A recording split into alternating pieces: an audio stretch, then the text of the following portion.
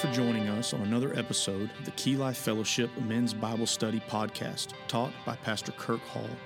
We pray that through this podcast that you would grow your grace, knowledge of the Lord Jesus Christ.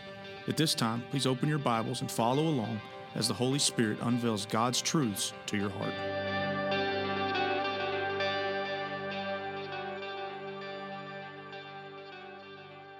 You guys go and open up the Word, Ephesians chapter 1, and we will be looking at verses 13 and 14 tonight as we continue to look at the Trinitarian blessings that come from God.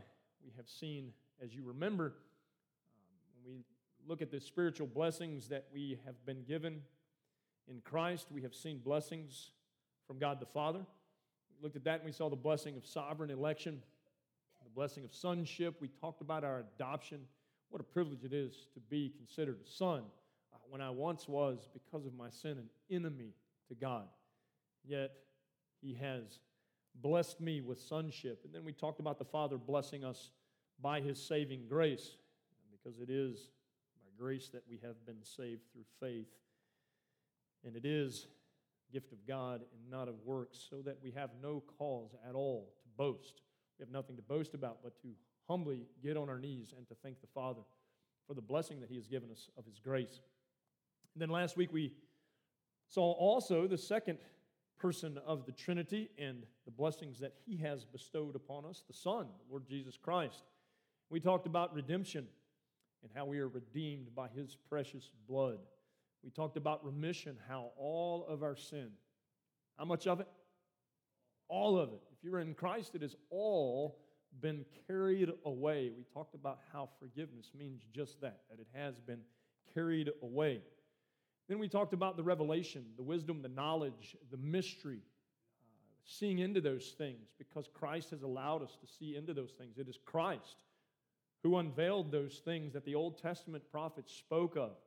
And we have been privileged and blessed, those of us who are in Christ, to see those things.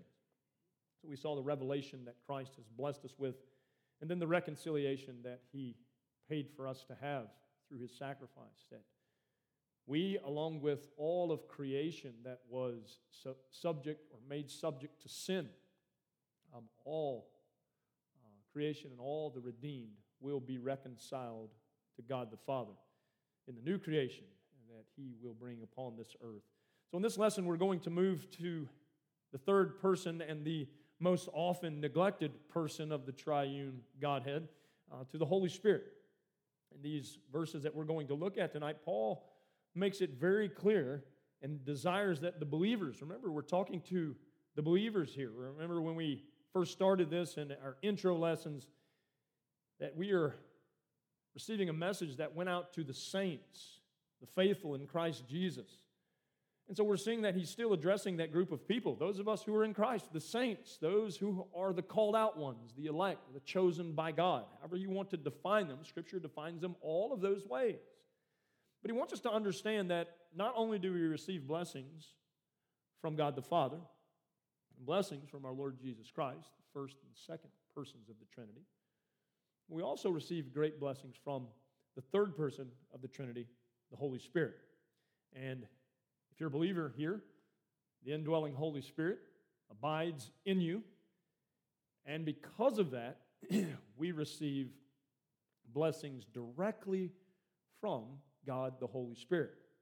As I've already indicated and alluded to, oftentimes the Holy Spirit is completely left out of this equation. I don't want you to do that. I don't want you to leave the Holy Spirit out of this equation. So many times in Reformed thought, in Reformed theology, we are so dead set anti-modern charismatic movement that we are almost, if we're not careful, afraid of the Holy Spirit. Please, men, do not be afraid of the Holy Spirit. He is the indwelling person of God who lives in each of us. So we need to see the importance of that, but we also need to see the blessings that come because of the indwelling Holy Spirit. Spurgeon said this. He said, "Common to common is the sin of forgetting the Holy Spirit." I love that he referred to it as sin.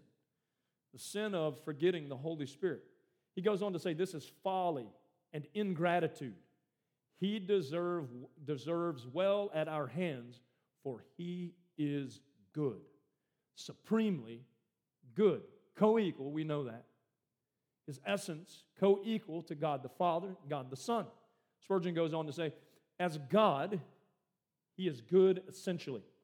He shares in the threefold ascription, holy, holy, holy. When we think of our God as being thrice holy, there is a holy for God the Father, a holy for God the Son, and a holy spoken for God the Holy Spirit.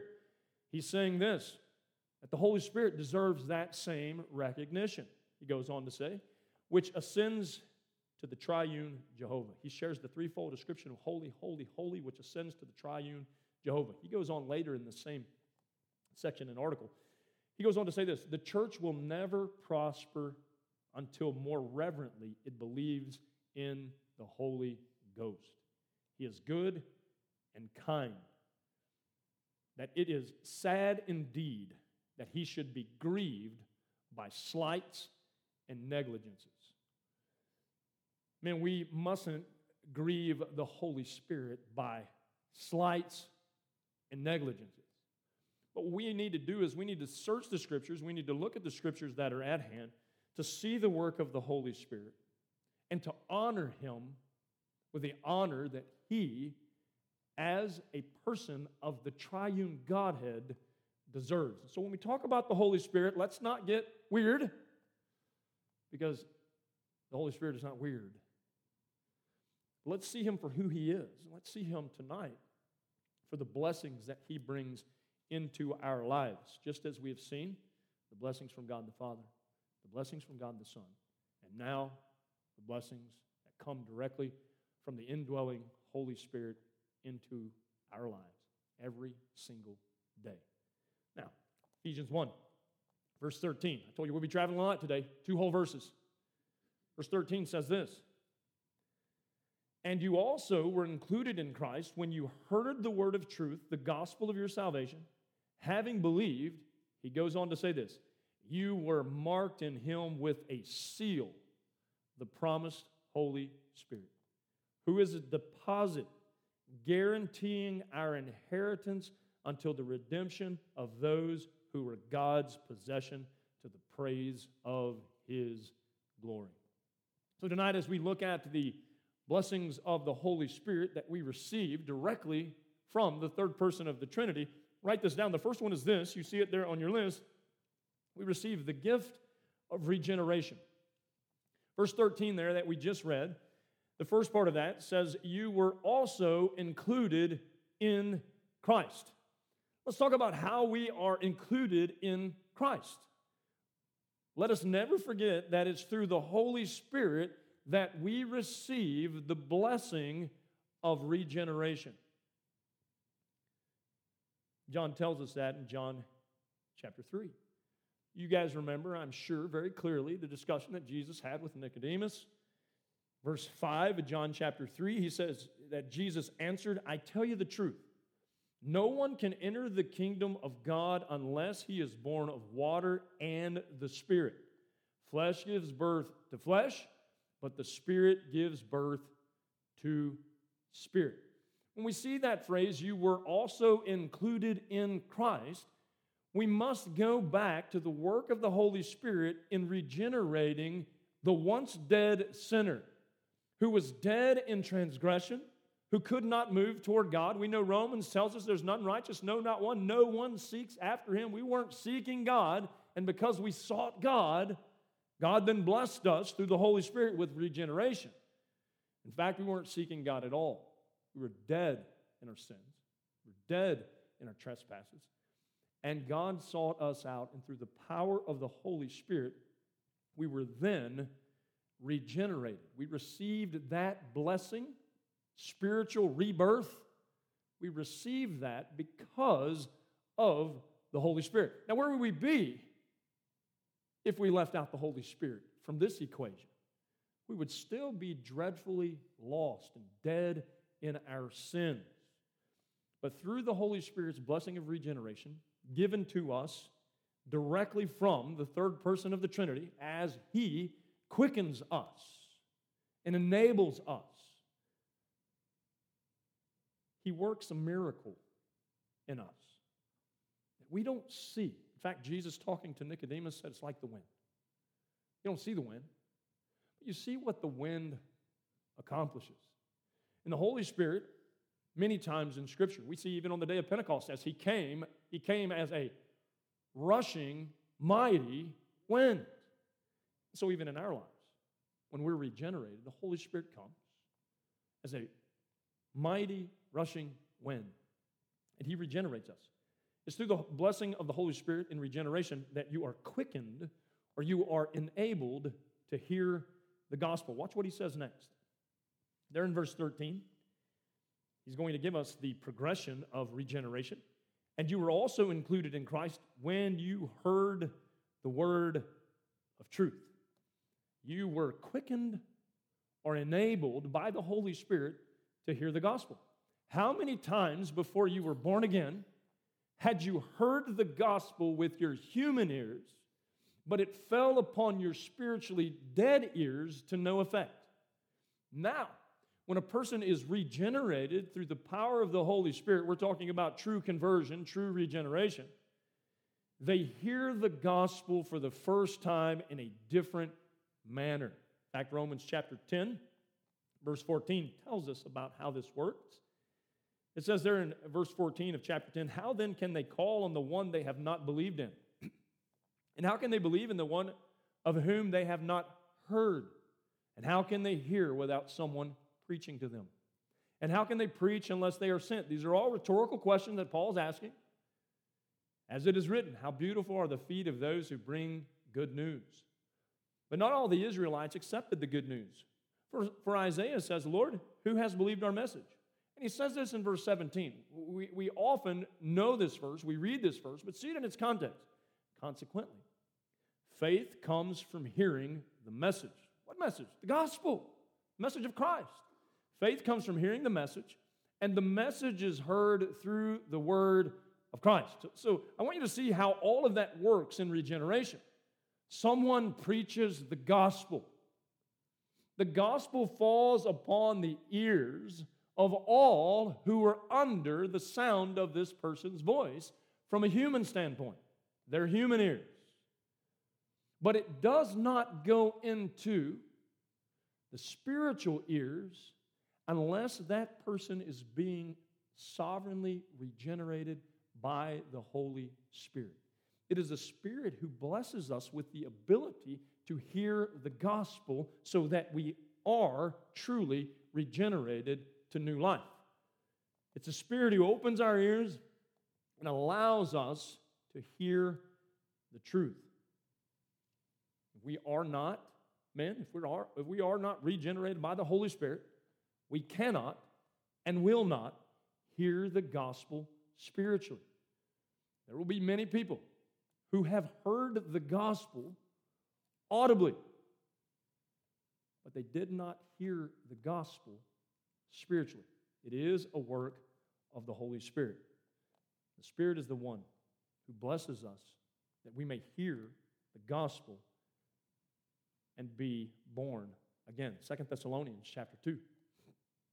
Verse 13 says this, but we ought always to thank God for you, brothers, loved by the Lord, because from the beginning God chose you to be saved through the sanctifying work of the Spirit and through belief in the truth.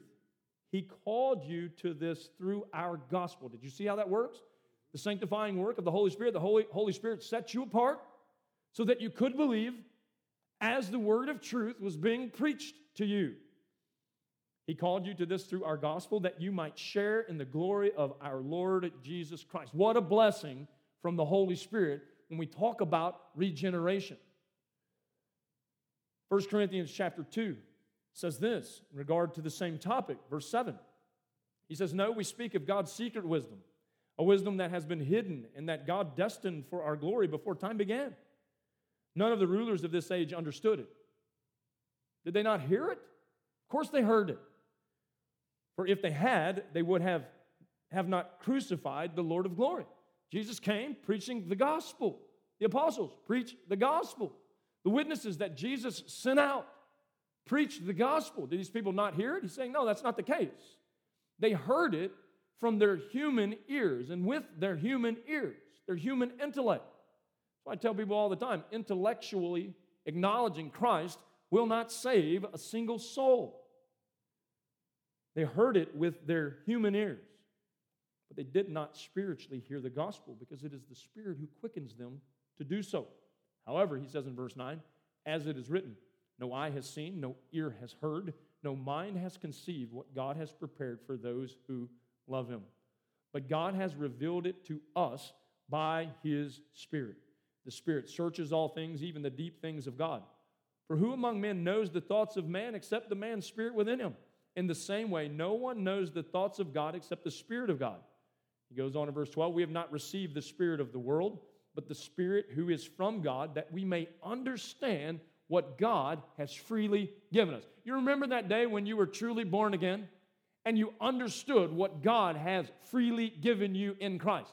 You had heard about it hundreds upon hundreds of times. But in that particular day, whether that was in a conversation with someone who was sharing the gospel, or whether that was somebody preaching the gospel from a pulpit, whether you were listening to the gospel on the radio, I can promise you this, if it was true regeneration, it was accompanied by the preaching of the gospel, some way, some shape, or some form. Remember when everything began to make sense in the moment, in the twinkling of an eye. The wind blew, and you didn't see the wind, but you felt the effects of the wind. Not only did you feel the effects of the wind, then you are continually seeing the effects of the rebirth, regeneration, even now in your life. Verse 13, Paul goes on to say this in 1 Corinthians, this is what we speak, not in words taught us by human wisdom, but in words taught by the Spirit, expressing spiritual truths in spiritual words. The man without the Spirit does not accept the things that come from the Spirit of God, for they are foolishness to him. Does the gospel come from the Spirit of God? Absolutely.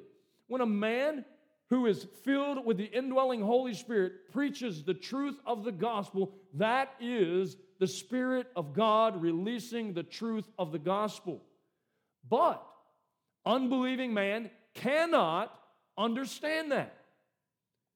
But at some point in time, those of you who have been saved were regenerated by the Holy Spirit so that you could hear these truths, so that you could then, as we're going to see in a moment, believe.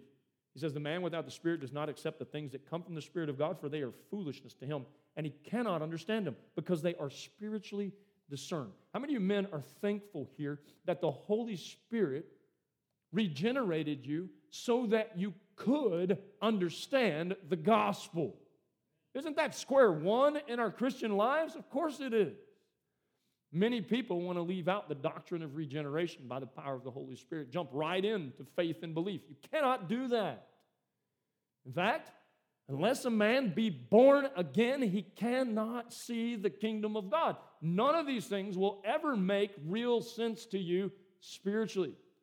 Be careful that you haven't fallen into the trap of intellectually accepting Jesus because you heard something with your human ears.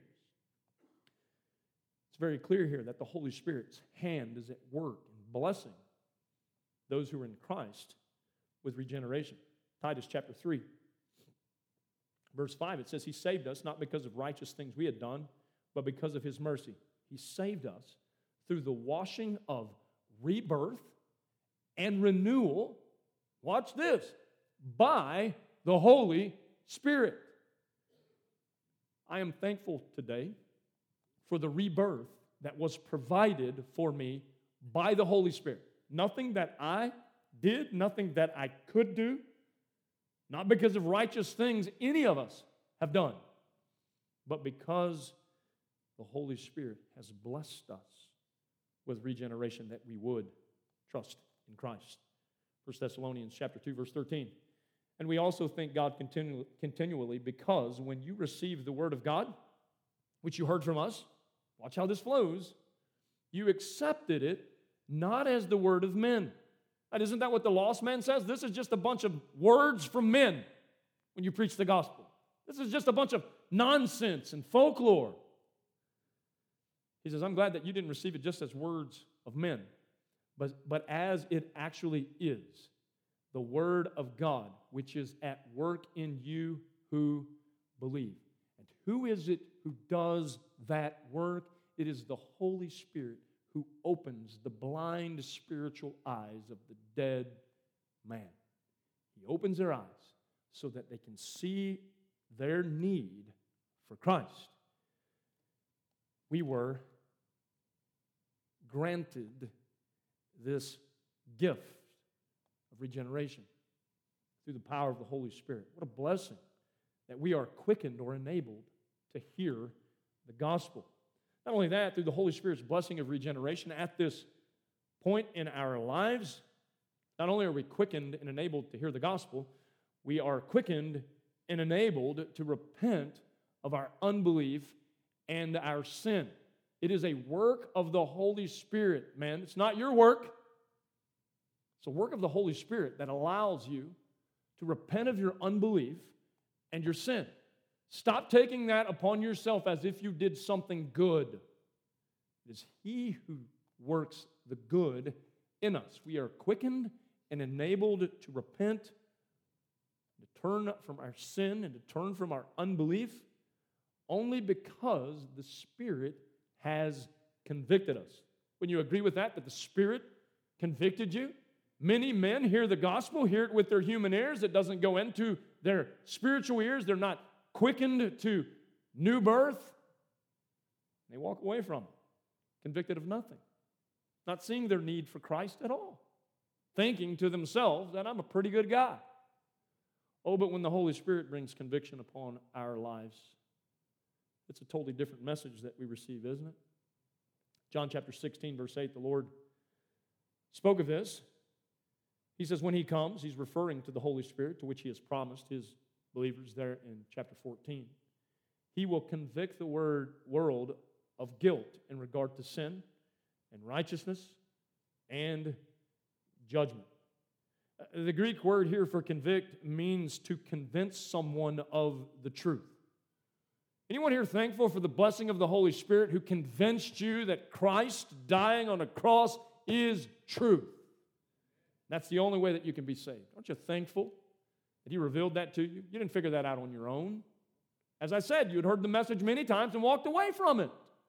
But on this one particular day, according to God's sovereign will and plan, the Holy Spirit activated regeneration for you, bringing conviction into your life, calling you to account, calling you to repentance.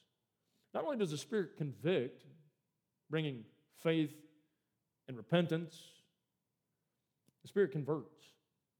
Our conversion is a work of the Holy Spirit. Please do not strip Him of that glory. It is not the Holy Spirit working alongside of you. It is not the Holy Spirit with the help of the pastor, the help of anyone around you, a discipleship group.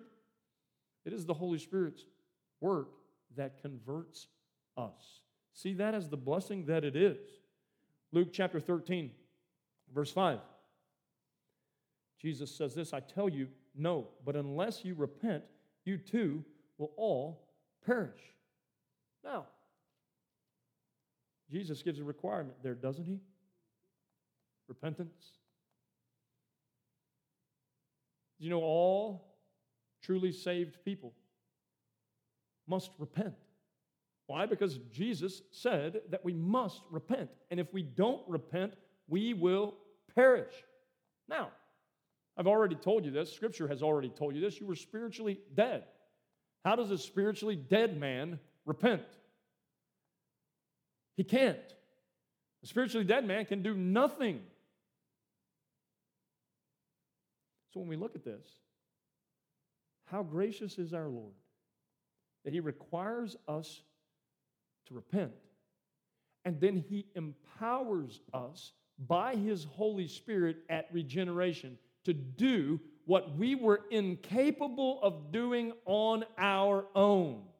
He, through the power of the Holy Spirit, brings us to repentance. We repent of our sin, we repent of our unbelief, and we turn in trust to Jesus Christ. Not a work of our own, How many times had you heard the gospel and not repented? But this particular time when you were saved, you were brought to a place of repentance. Oh, I've heard story after story. I've witnessed it time and time and time again. The once hardened man, because of his sin, never to be broken in his own mind, he thought, and to see the Holy Spirit crush that man and bring him to a place of repentance and humility before a holy God. That is true gospel regeneration born of the Spirit. We see it as the Spirit who quickens or enables us to repent of our unbelief and our sin. The Spirit convicts, the Spirit converts. I'm thankful for both of those in my life. Not only at regeneration, but continually. He is convicting us. He is sanctifying us because He is living in us to do as He set out to do the day of our spiritual new birth. Through the Holy Spirit, we receive this blessing of regeneration as we are then quickened and enabled to repent of our unbelief and sin. Thirdly, I want you to see this when we look at the gift of regeneration as a blessing. Through the Holy Spirit's blessing of regeneration, you are thirdly quickened or enabled to believe in Christ. I know what many of you say. Well, don't we believe first? No. You don't. That's what many people in error believe. Because what they like to do is they like to take John 3:16 out of context, right? We take John 3:16 out of context, remove it from the text that it is in. That's what it means to take it out of context. And we can make it say whatever we want it to say. So let's read John 3:16. For God so loved the world that He gave His one and only Son, that whoever believes in Him shall not perish, but have eternal life. See, all I have to do is believe. Let me just say this. You do have to believe, but you cannot believe on your own. Why do we pull John 3:16 out of its context? Why do we not look at John 3:16 in light of John 3:3 through 15? You want to do that? Because too often we don't. Turn in your Bibles to the Gospel of John, and we'll do this together so that we all understand it clearly. Because you cannot John 3:16 until the Holy Spirit, John 3 through 15's for you. Look at John chapter 3, verse 3. Jesus and Nicodemus in this discussion. Verse 3 says, in reply, Jesus declared, I tell you the truth, no one can see the kingdom of God unless he is born again. You couldn't see the kingdom of God enough to even know that you needed God's kingdom. You couldn't believe. How can a man be born when he is old? Nicodemus asking a silly question. Jesus was not talking about physical birth. He was talking about spiritual rebirth. Surely he cannot enter a second time into his mother's womb to be born. And Jesus answered, I tell you the truth. No one can enter the kingdom of God unless he is born of water and the Spirit. Flesh gives birth to flesh, but the Spirit gives birth to spirit. You should not be surprised at my saying, you must be born again. The wind blows wherever it pleases. You hear its sound, but you cannot tell where it comes from or where it is going. So it is with everyone born of the Spirit. How can this be? Nicodemus asked. Nicodemus, he's listening. He's registering in his human mind, through his human ears. He's still asking human questions. How can this be? You're Israel's teacher, said Jesus, and you do not understand these things? I tell you the truth. We speak of what we know, and we testify to what we have seen. But still, the people do not accept our testimony. Saying, I'm saying it to you. They're hearing it with their human ears, but they're still not accepting it. I have spoken to you of earthly things, and you do not believe. How then will you believe if I speak of heavenly things? Verse 13, no one has ever gone into heaven except the one who came from heaven, the Son of Man. Just as Moses lifted up the snake in the desert, so the Son of Man must be lifted up, that everyone who believes in him may have eternal life. What is he saying here? He's saying for you to believe, then we go right into John 3:16. For you to believe, and to John 3:16, there is a transaction that must happen between you and the Holy Spirit of God. And it is the Holy Spirit quickening you to new birth. And so you write this down so that you understand it in a world who is so mixed up about this, in a church world that is so mixed up about this. You cannot put the cart before the horse. In regard to true biblical soteriology, that is the doctrine of salvation. You must be born again. And how are you born again? You made it very clear. By the Spirit. You cannot believe unless you are first born again. I know the error that all the revivalists in many of your lives have made. They have done this. They have taken the new birth and they have taken belief and they have made it all one thing. It is not all one thing. You cannot truly trust in Christ until you are born again. That is a work of the Spirit. Spiritual regeneration must precede our trust, our faith in Christ. Man can't and won't ever trust Christ unless he is born again by the Spirit. You say, well, in my life, it seemed like it just happened like, bam, it did. That's what he's saying. Have you ever been outside when the wind comes that you weren't expecting and all of a sudden you see the effects of that wind? You see all the things being blown over all at the same time? Yes, it happened that quickly. But be not misled. It is a work and a blessing of the Holy Spirit that you were born again so that you could believe, so that you could repent of your former unbelief and your wicked way of life. Why is that important? God requires it. Oh, see His grace in that. See the blessing of that. I couldn't believe, and I couldn't turn from my sin because I was spiritually dead. I was in bondage to my sin. I was without hope and without God. What was I going to do? Here's what I was going to do had not the Holy Spirit intervened, regenerated me to new life. I was going to spend an eternity in hell under the wrath of God. What say you? But thankfully, the Holy Spirit intervened and regenerated all who believe so that they could understand for the very first time the truth of who they are as sinners and the truth of who Christ is as a Savior. Spiritual regeneration must and always will precede faith and belief in Christ. There are many people who try to accuse me of not believing in John 3:16 because I put regeneration by the sovereign Spirit of God. I put regeneration ahead of belief. You know why I put regeneration ahead of belief? Because that's the way Jesus taught it in John chapter 3. So we see the blessing of that. Anyone here thankful for the gift of regeneration? Secondly, from the Holy Spirit, we not only receive the gift of regeneration, we receive the guarantee of eternal inheritance. Look at 13, the second part. We'll read through 14, the first part. But let's look at 13 there, the second portion of this. He said, and you also were included in Christ when you heard the word of truth, the gospel of your salvation.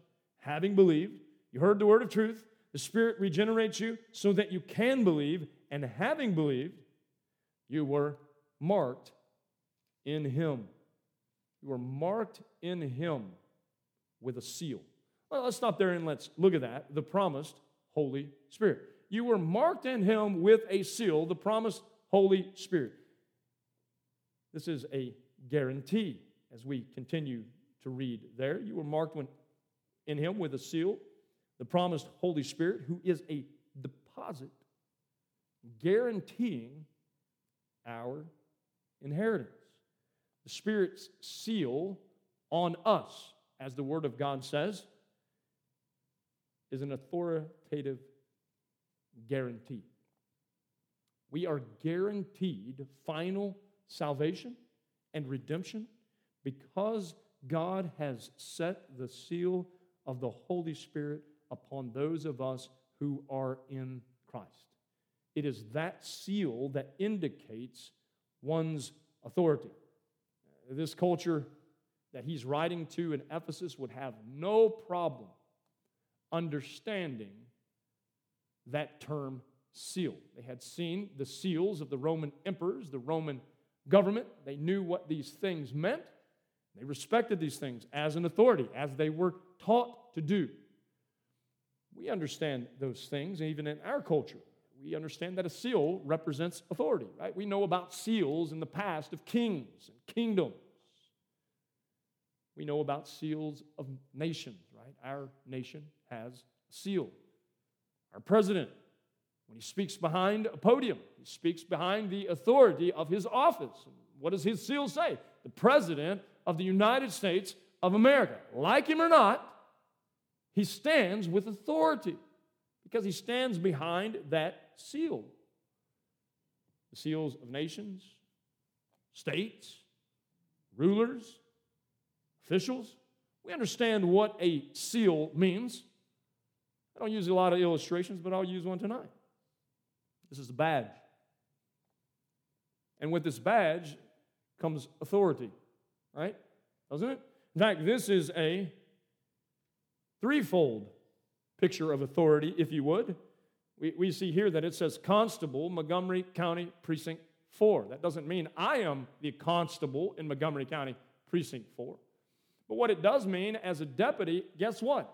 I have the authority that has been given to the constable of Montgomery County Precinct 4 supporting me.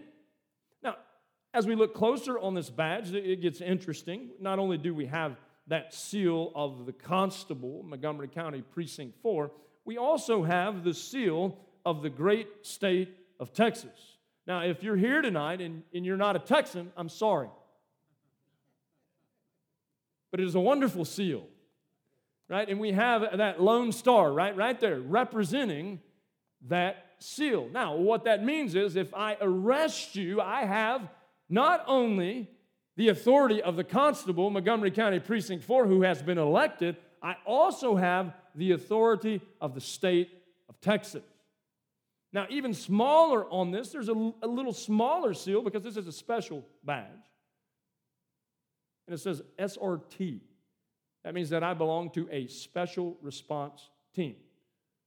Not all the guys in our department can do what the special response team does. They carry a little bit more authority, right? We have the authority to do things that they've not been trained or equipped to do. Everybody understands a seal. I want to make this real for you tonight because what he says here is that we have been sealed by the authority of God the Holy Spirit. What a blessing. Texas means nothing in comparison to the seal of the Holy Spirit.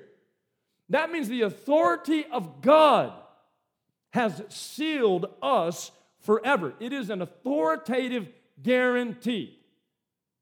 How do I know that I will forever be saved? Because the seal of the Holy Spirit has been placed on and in my life as a guarantee that my salvation, my eternal inheritance, my eternal life is secure. And it's secured by the authority of God. I don't care what men say. I don't care what my own sinful mind wants to say. What I care about is what does the Word of God say? The Word of God says that I've been sealed by the Holy Spirit, and that is a guarantee of my eternal inheritance. Never going to be stripped away from anyone who is in Christ Jesus. Don't you love the promises of the Word of God? John chapter 10. No man shall pluck you from my hand. No man shall pluck you from the Father's hand. The Father and I are one. Now, if Jesus was going to carry that all the way out, he would also admit that the Spirit is also one with the Father, one with the Son. And you are sealed by the authority and the power of the Holy Spirit. What a blessing that we have received from the Holy Ghost. Don't leave him out of the equation.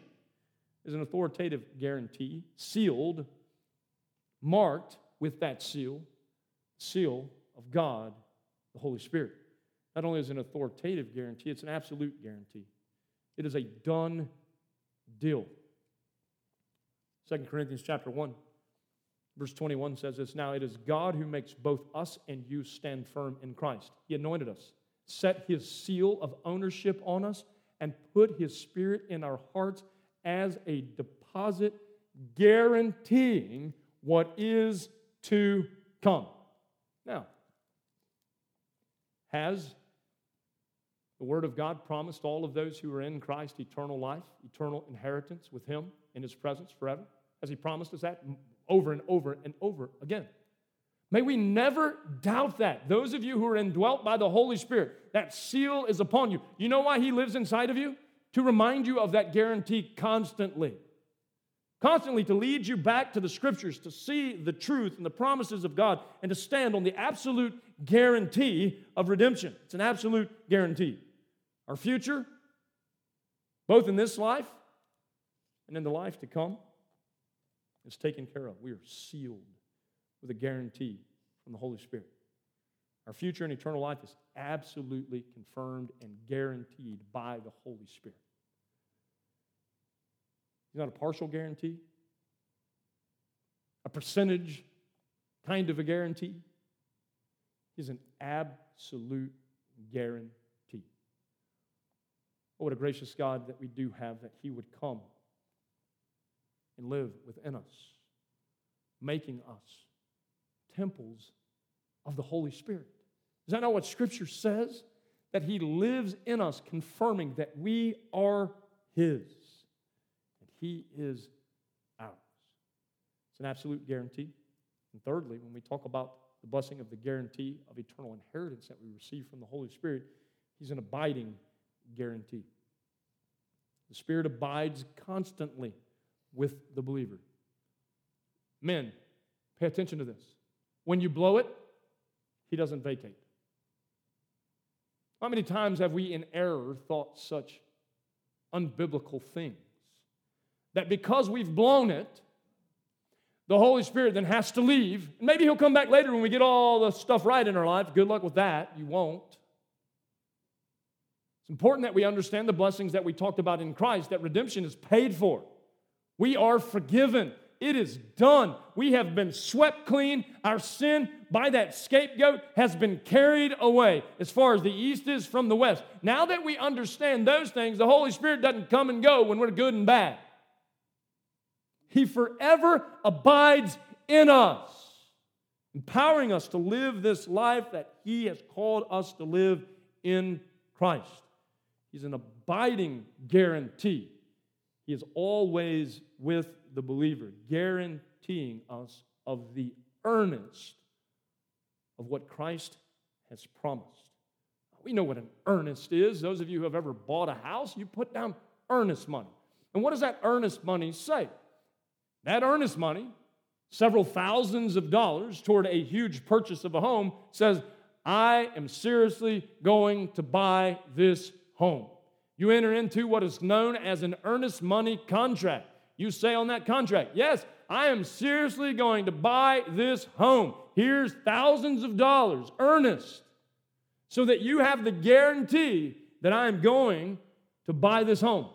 And someone takes that money and they hold that money as a what? An abiding guarantee. A guarantee that they can look at and they can say, okay, Mr. Hall is going to follow through with the purchase of this home, just as he says on this contract, because he has left with us this earnest, saying that his word is true. Jesus Christ has left us an earnest. That earnest is the indwelling Holy Spirit, who indwells all who have trusted in Christ, just as Jesus promised. What did He say in John chapter 14, verse 16? He says, and I will ask the Father, and He will give you another counselor to be with you forever, the Spirit of truth. The world, how long will He be with us? Forever. He's an abiding guarantee. I'm going to give you the Spirit of truth forever. The world cannot accept Him because it neither sees Him nor knows Him. But you know Him, for He lives with you and will be in you. This is the promise that Jesus made of the earnest of the Holy Spirit to His disciples before the Spirit came upon Pentecost. He says, I will not leave you as orphans. I will come to you. What a promise from Jesus Christ. I will come to you, and I will live in you by my Holy Spirit, who is going to indwell all of you as an earnest, that abiding guarantee. How do I know that I'm truly saved? How do I know that Jesus one day will rescue me from this earth? How do I know that? The abiding Holy Spirit in my life confirms that to me every single day.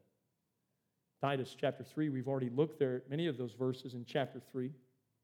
Let's start again at 5. We know 5 because we've already spoken of it. He saved us not because of righteous things we had done, but because of His mercy, He saved us through the washing of rebirth and renewal. And then He goes on to say, by the Holy Spirit. Now I want to focus on 6 and 7 here, whom He poured out on us generously through Jesus Christ our Savior, so that having been justified by His grace, we might become heirs, having the hope of eternal life. He has poured out His Holy Spirit on us, in us, so that we can rest in the abiding guarantee that Christ has promised of our future redemption. The Holy Spirit is our guarantee of eternal inheritance. He has blessed us with that. Moving to the third point tonight as we move quickly. It is from the Holy Spirit that we have seen we receive the gift of regeneration in this text, but also the guarantee of eternal inheritance. But thirdly, the grace of God's indwelling presence. This one blows me away, gentlemen. I'll just be honest with you. That God would ever live in this scoundrel. But Scripture says that He does. He lives in each of you who are in Christ Jesus. I know. Go ahead and say it. I don't deserve such things. None of us do. Go ahead and get overwhelmed. Why would He? I have no idea. How could He? Only through Christ and His atoning work, by which He has cleansed us, made us acceptable. We see the grace of God's indwelling presence, that He has graced us with the indwelling Holy Spirit. Is the Spirit present in your life? Always. As a believer, always. Does He go with you everywhere you go? Absolutely. Does He lie down with you when you rest at night? Every night. Does He walk with you every day? You commune with the Father and with the Son through the Holy Spirit. Yes, constantly. What a grace we've received in the indwelling Holy Spirit.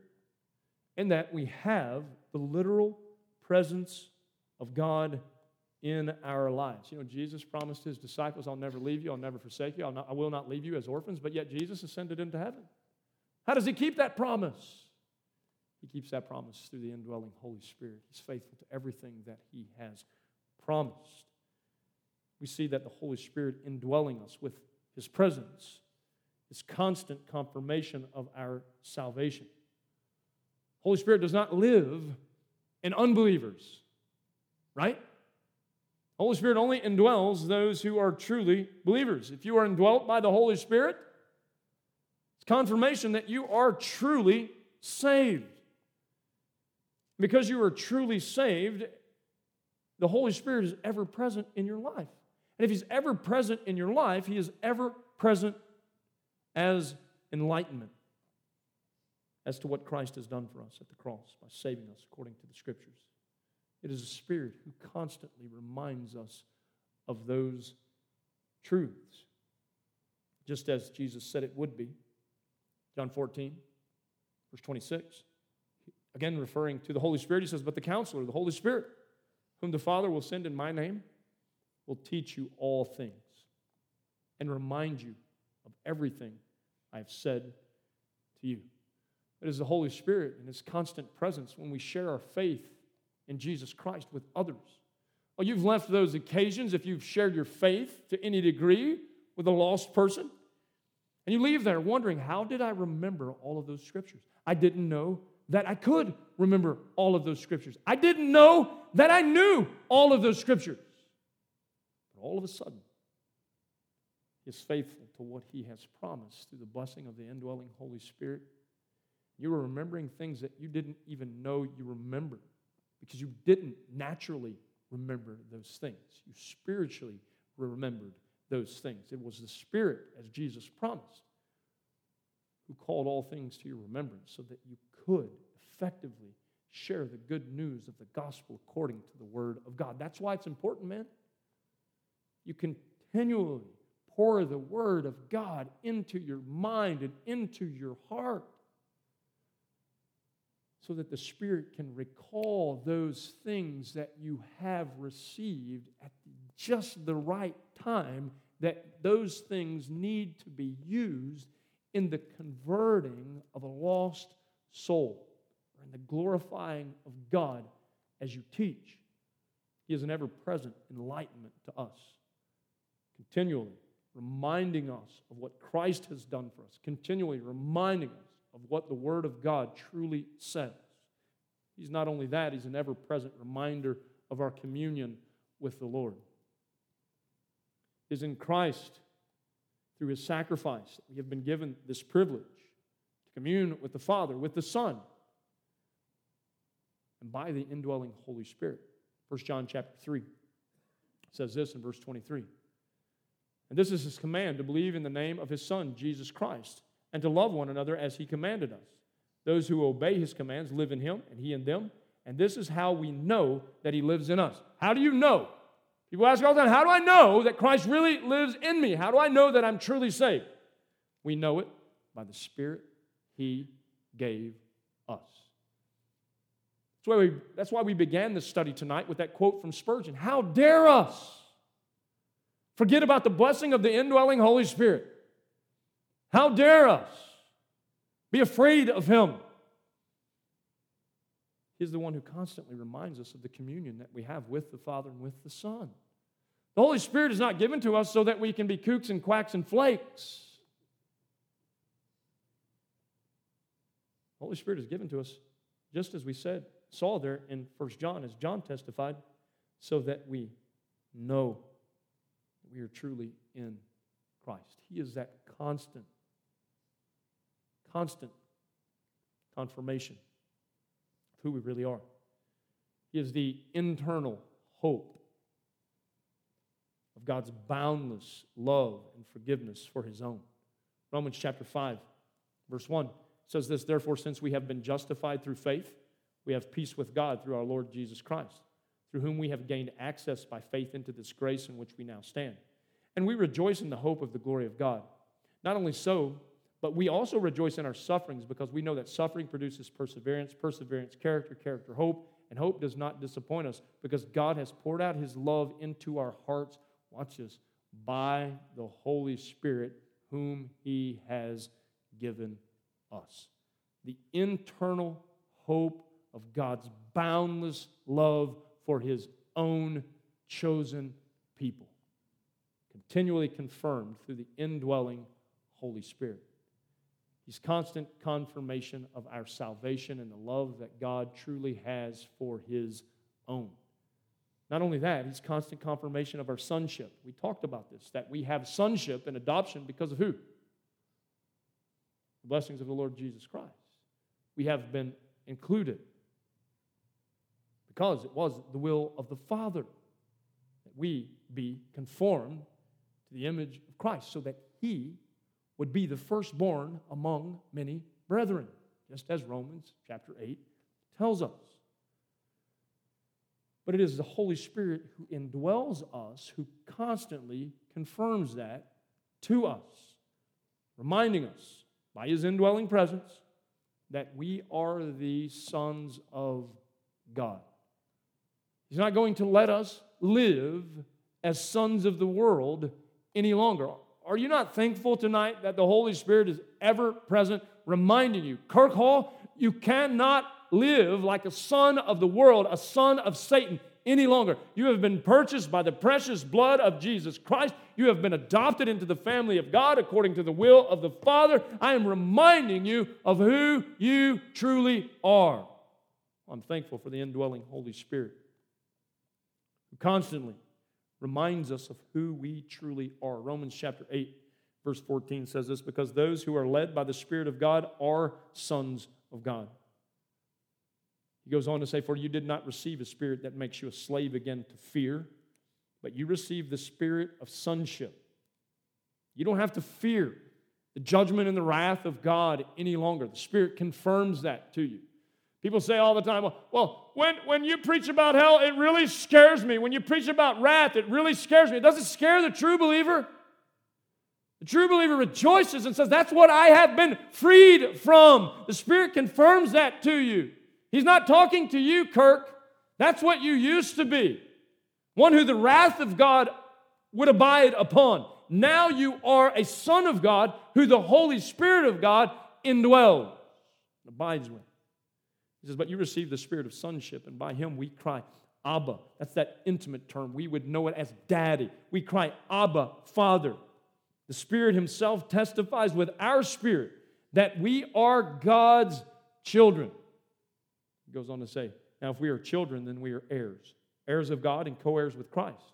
If indeed we share in his sufferings, in order that we may also share in his glory. It is also the Spirit who will allow you to share in his sufferings, that you might share in his glory. He is there as a constant confirmation of our sonship.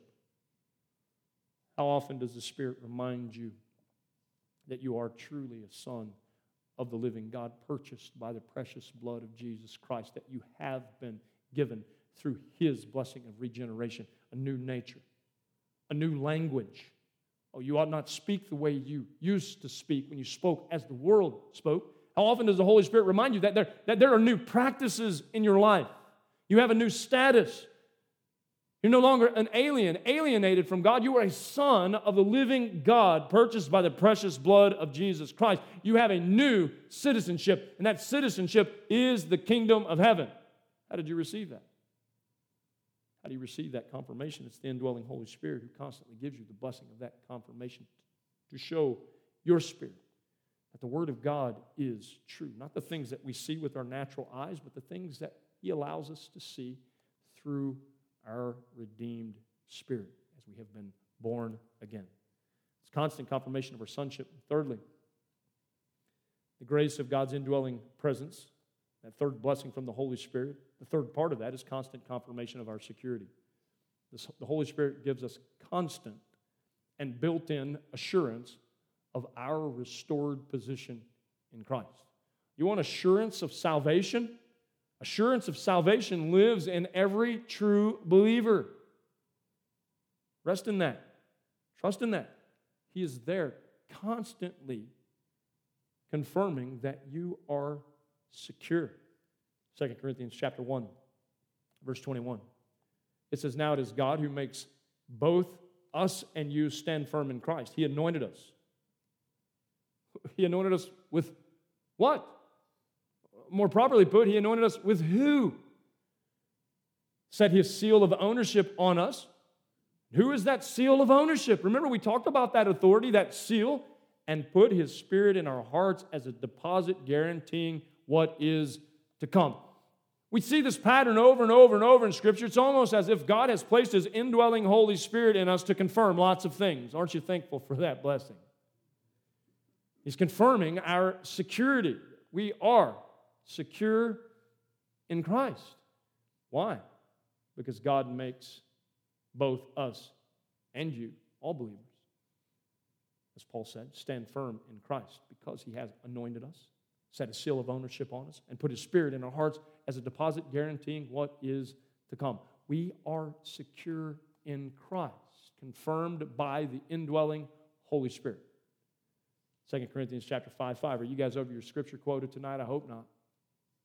2 Corinthians 5:5 says this, now it is God who has made us for this very purpose and has given us the Spirit, here he goes again, as a deposit, guaranteeing what is to come. Don't you love that when he talks about the Spirit as a deposit, he says guaranteeing.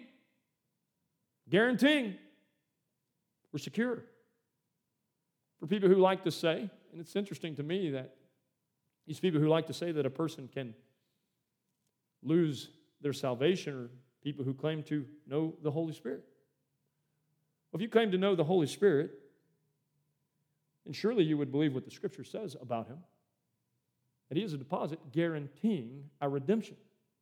He confirms our security in Christ. if He is the deposit guaranteeing our redemption, how could we ever lose that?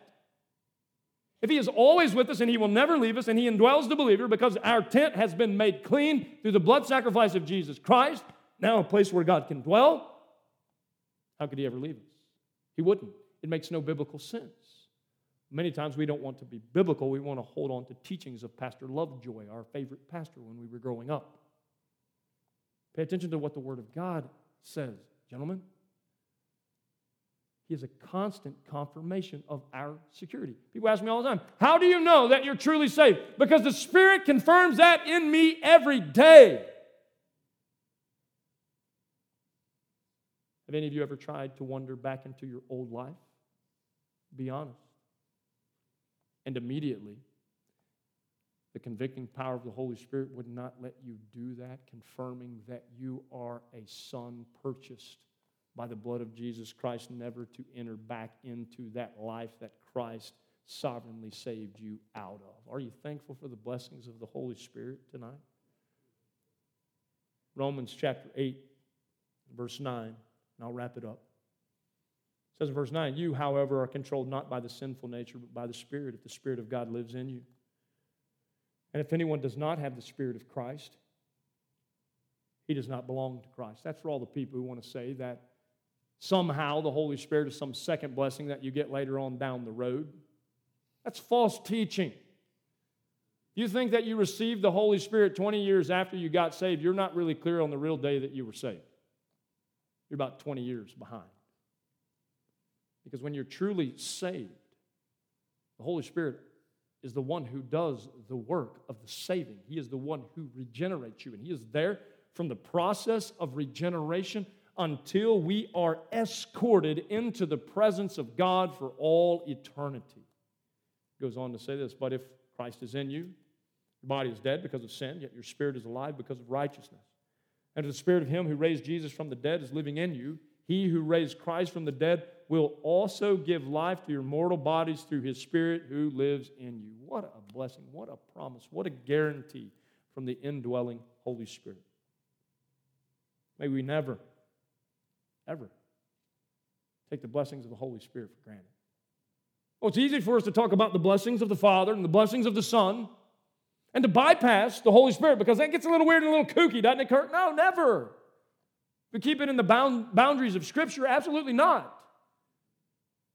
It is a great blessing. It is a great confidence. It's great assurance for the true believer. Let us not ever take for granted the blessings, the third person of the Trinity, indwelling Holy Spirit. Would you stand to your feet now?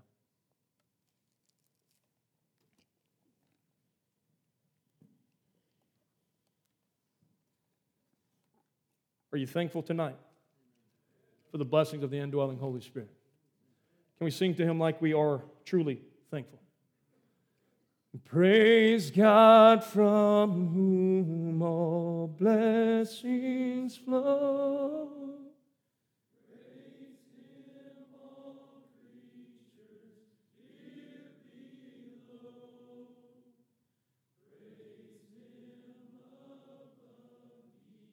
above the heavenly host.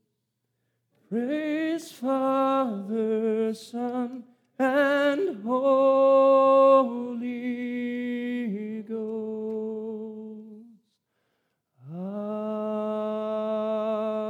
Amen.